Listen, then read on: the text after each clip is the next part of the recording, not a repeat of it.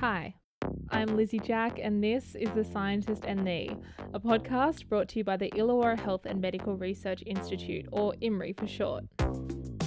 IHMRI is a not-for-profit charity based on the University of Wollongong campus that supports health and medical researchers in the Illawarra-Shoalhaven region of New South Wales, Australia.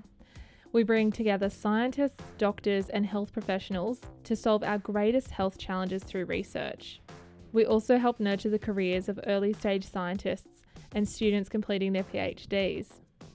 In this podcast, we're going to talk science, health, and how to decompress after a long week in the lab. In each episode, we'll get to know the person behind the lab coat, and you might be surprised at the random interests of a microbiologist or a neuroscientist.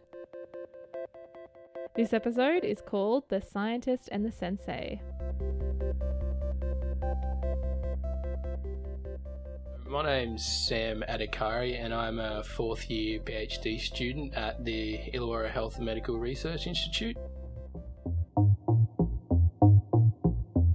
Sam Adhikary is at the tail end of his PhD at IHMRI. He's been working under the supervision of Dr. Debbie Watson and Professor Ron Sluter, investigating graft versus host disease, commonly known as GVHD. GVHD is a side effect of bone marrow transplantation, which is a necessary procedure for people that get blood cancers such as leukemia and lymphoma. What happens is when you get those cancers, you undergo chemotherapy to kill the cancer, but sometimes the chemotherapy can actually destroy your immune system. Bone marrow transplantation aims to give those cancer patients a new immune system from a healthy donor. Bone marrow transplants are pretty common in treating blood cancers, but unfortunately GVHD is also quite common. It occurs in around 50% of bone marrow recipients. GVHD develops when the bone marrow from a healthy donor, which can form immune cells and a new immune system, actually attack the cancer patient that doesn't have the immune system because they've undergone chemotherapy, and it causes very severe and deadly symptoms. It's sort of like the opposite of transplant rejection. Rather than your body's immune system fighting off a foreign object, it's actually the transplant fighting off the body. The bone marrow is the graft and the body is the host, hence the name graft versus host disease. The disease causes an itchy and painful skin rash. It also damages the gastrointestinal tract and the liver, and about 15% of cases are lethal. 15% is a very high mortality rate. GVHD was first discovered in the 1960s, so around 60 years ago, but researchers still don't know what causes these cells to attack the body. The real issue with GVHD treatment is that we don't really know why some people get it and why some people don't. If we give two people bone marrow transplants, we don't know why one might get it or might not. And that's the real trick that we're trying to find out in a lot of GVHD research today, and that's why it's still so prevalent 60 years later. A lot of GVHD research and cancer research as well actually goes on using animals, and these are usually mouse models. And I know that has a bit of negative connotations with a lot of people, but it's really something that it's the last resort and it's something that we have to do. So in my particular study, we use a humanized mouse model where we use mice that don't have an immune system. I inject them with human immune cells and then they develop something that looks like a human immune system. And so then these mice slowly develop GVHD and we test different therapeutic strategies against them. How do you feel when you have to inject mice? Is there any kind of ethical dilemmas? Yeah, that's a really good question, and I think I'm okay with it because, and I don't know if this is quite well known with people who aren't scientists, but for us to use animals, there's a lot of real stringent ethical criteria that we have to consider. So just to even get accepted, we have to follow three main principles in an application form, and they're called the 3 R's. So these are replacement, reduction, and refinement. So replacement's talking about how we've considered other ways to do the research without these animals. Like could we look at cells? Can we look at other things like tissues from patients? Reductions talking about how we have the minimal number of animals, so we don't use too many, we don't use too few, and refinements talking about strategies to minimize the impact of the experiment on the animals themselves. So to use animal research, there's a very thorough process that we have to talk to an animal welfare committee about, and only after we've done this real thorough research and ethical considerations are we actually able to use them. Now, for those of us that heard episode 1, I spoke to Rochelle Belez about her stem cell research. And what I remember is that stem cells, in the simplest of terms, are the ones that can change into any type of cell.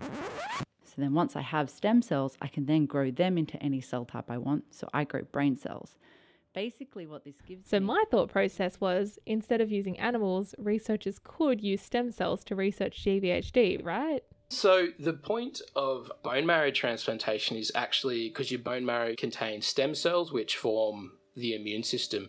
There are people at IHMRI who do stem cell work, but the reason we choose animals is because you use stem cells in a culture, say, that might not necessarily reflect how it would work in the actual... When Sam talks about stem cells in a culture, he's referring to the artificial cultivation of cells, like what you might find in a petri dish.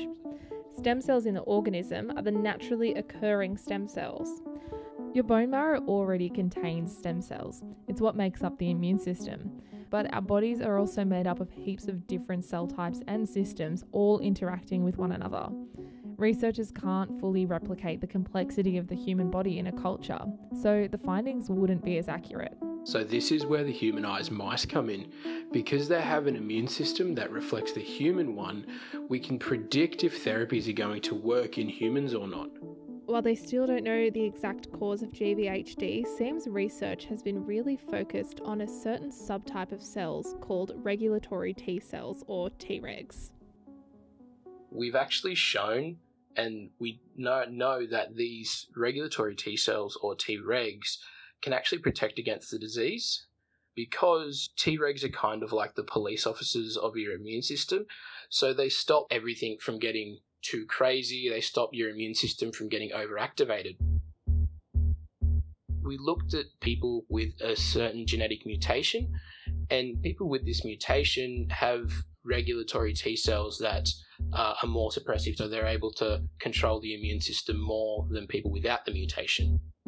We thought that if we used people with the mutation, so more suppressive Tregs, in this mouse model, the mice would develop less severe GVHD than if we use people without the mutation. But as it goes with science, sometimes the opposite happened. So people without this mutation caused less severe GVHD than people with it. Just like GVHD itself, this Treg mutation is sporadic and it's hard to pinpoint. You might remember my interview with Dr. Nick Garrity, where he talked about this misconception of science. So I think there's a misconception about science that we walk in, perform an experiment, get the results, analyse the data, when normally it's you walk in, perform the experiment, fail the experiment. The theory of Sam's paper was that mice with more suppressive Tregs should have fought off the GVHD, but that's not what happened. A lot of the times when we're doing these experiments, particularly with my mouse models, so my mouse models go for about 10 to 12 weeks, and oftentimes I won't know what's happening during the model. And then I'll do my analysis after 14 weeks, and I can't tell you the amount of times that where it really hasn't shown anything, and it's just kind of ruined my week. But that's science. As part of Sam's PhD, he also teaches undergraduate biology at the University of Wollongong. And when he's not in the lab or at the front of the lecture hall, he's down in Nowra, practicing and instructing karate. So when I'm not in the lab or writing my thesis, one of the things I like to do is practice karate. So I am a black belt in karate, and I do often go down to Nowra to teach a class. I find karate's been really good as being my sort of outlet. we can have sparring and all that sort of stuff, which kind of alleviates some of our frustration. I just imagine you at the end of a week, like just chopping through a board.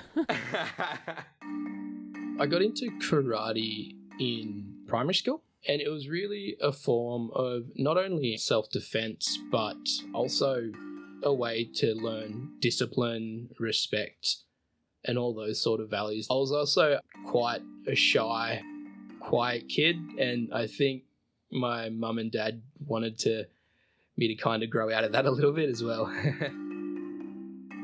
It's completely different to being in the lab.